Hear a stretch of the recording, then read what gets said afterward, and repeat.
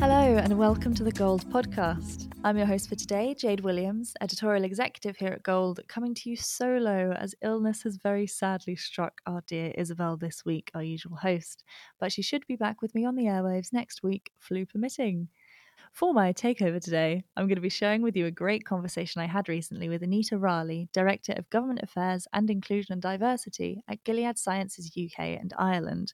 Now, I do have to apologise before we get into this that my microphone audio may not be as up to scratch as it usually is.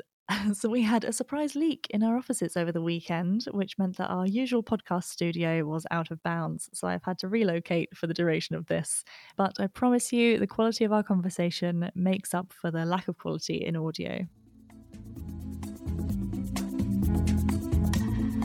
So, Anita, as I mentioned, heads up both the Government Affairs and Diversity, Equity and Inclusion arms of Gilead UK, where she's worked for almost 4 years now.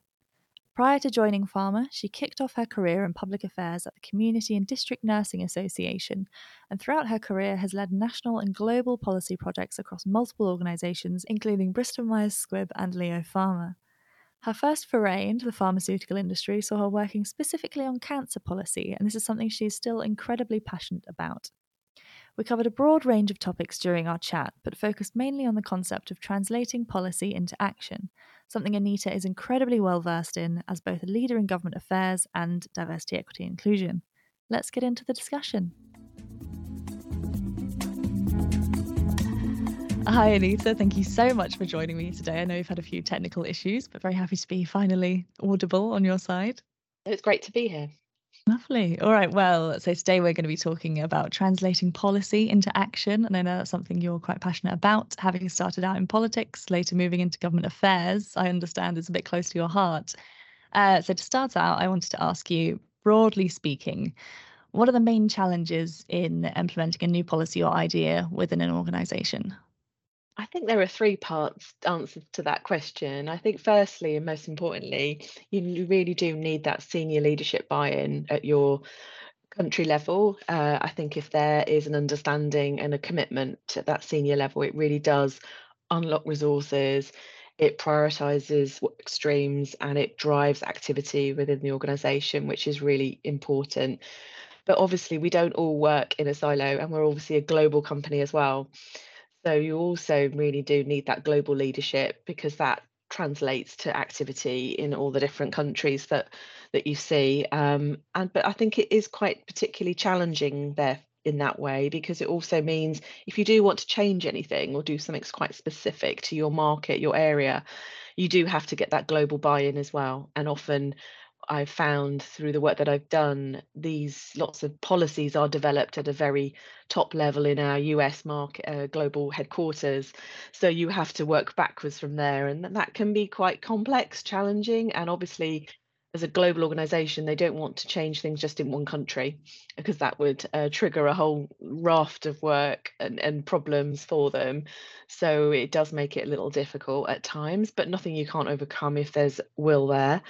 And then lastly, I think often it's what's forgotten, I think, is you do need that middle level management buy-in as well. Because if the leadership team says this needs to happen and we really want you to commit time and support for this initiative, that's all well and good. But if your middle level management don't buy into it, it can start to slow things down and block progress. Great, thank you for that. Yeah, definitely buy-in across the whole organisation seems to be the key there. Moving on now to your second role, which is Head of Diversity, Equity and Inclusion. Getting specific initiatives to be successful, I hear, can be quite a challenge. There's lots of different intricacies to work with. So the first question I wanted to ask you regarding this sort of section of your work was, how can companies best attract diverse talent into their workforces? I think it's a really important question and one that we're looking at very actively at the moment because the environment that we all operate in, it's a real complexity in trying to solve issues and deal day to day. And if you recruit the same type of people, you're going to struggle to come up with innovative solutions and ideas to really deal with the challenges that we face as a company. So it's so important. But how we do it means that we're going to have to do something differently. And if you just go to the normal networks and just put your adverts out in the normal way, you will attract the same people. So an area that we're looking at the moment is to see if we can reach more diverse networks, really actively engage with different communities to see if we can bring in different perspectives, really try and change that funnel at the top of applicants that come in. And then secondly, to really look at the interview process itself to really ensure that we don't put off candidates or we get the best out of different candidates as well, and that there's a level playing field, which is not easy to do because you still want to make sure you recruit the best person, but we probably are missing a lot of different perspectives but by taking the same approach as we do at the moment. And why it's also important is the diverse workforce that you do have, you need to continue to replenish it because you need to see a diverse workforce to attract a diverse workforce. So it's kind of chicken and egg, but they're so interlinked. And what we have found is that for this first step into this area to try something different, we will probably and look to work with some third party providers that specialize in this because we're very aware that it's not something we can do on our own. It's great. It's great to see that commitment you guys have to diversity. And after all, a diverse workforce benefits a greater range of diverse patients at the end of the day as well. So it's great to see that initiative from you guys. Going on to my next question here. Speaking of a workforce and keeping employees happy, what are the key pillars of a work environment that allows employees to be themselves? I think first and most importantly, it's about people feeling valued and seen by the organisation, so that they can come to work and be themselves. I think the very nature of the work that we do at Gilead Sciences and the areas that we work in has meant that many people feel comfortable bringing themselves to work. We work predominantly in HIV, and that then is a very different environment from, say, traditionally oncology, for example. So that's also changed the culture of the company in many ways. I think we are probably further ahead in our understanding and working with different communities and making sure that people feel represented, particularly patients, in the work that we do. But I think importantly, to really make the shift, you also need to ensure that it's part of the culture of the company and that it's also in people's goals and objectives for the year ahead, because ultimately, then you're really going to drive change and create that really positive environment. And secondly, you really do need to ensure that you create a really psychologically safe environment, an environment that people can really express ideas and concerns without feeling judged. And that takes time. And often that is requires some difficult conversations around difficult topics. Um, but it's in the benefit of doing it and getting it right is so important and is so impactful. Definitely difficult conversations to have, but possibly the very most important ones to be had to make sure people are happy. And one forum I imagine that these might take part in is in employee resource groups. I know that you head up the one at Gilead. So I wanted to get your opinion on why it's important to have ERGs in an organisation, and do you have any tips on how to ensure these groups are successful? Absolutely. I think there's a lot of skepticism about ERG groups, and they're often full of people that are really passionate and committed about this topic, which you do need because they are the kind of the power that drives all the activities throughout the year. Um, but I think what it does is there's getting wider buy-in from the organisation is more challenging, but I think it's really important. But it also provides a great network and visibility for people that maybe often aren't part of leadership teams at a senior level. You get a lot of exposure for being part of running events and activities across different departments as well. So I think it's really good for people to be part of. And then secondly, it's really important because these ERG groups, there's a lot of expertise and knowledge within them, and we are really good sounding board for the organisation. For them to test ideas with us, to collaborate and co-create with them, to really ensure that we're pushing the organisation forward. And often we are a critical friend, I think, around difficult subjects as well. But I think essentially, it really does provide a sense of community, and going back to the earlier question, drives the company culture as well. And I think tips for successful ERGs, I think it's really critical to get that strong steering group in place and not just be reliant on one or two key people doing everything because it's just not practical or sustainable. And a second to that, you need resources and support from the company to drive these initiatives.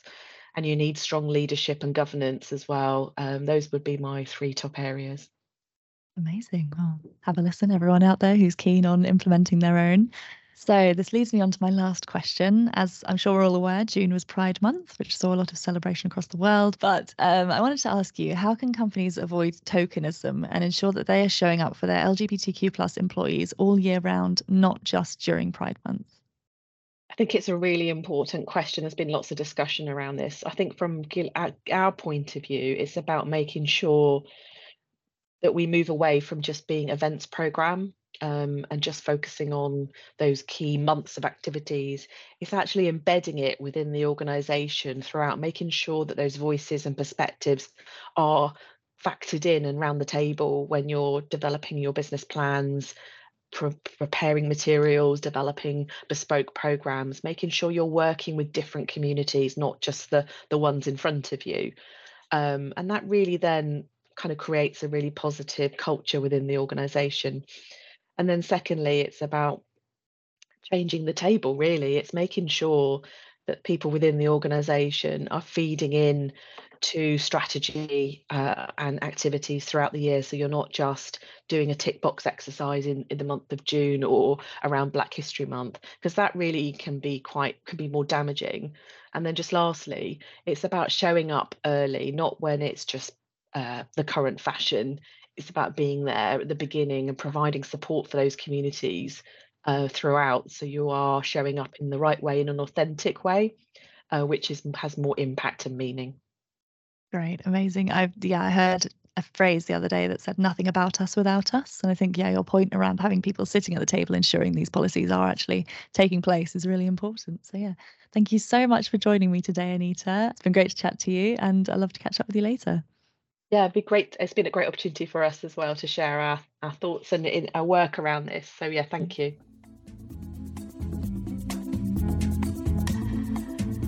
I really enjoyed speaking with Anita, and hearing her comments on recruiting a diverse workforce definitely stood out to me.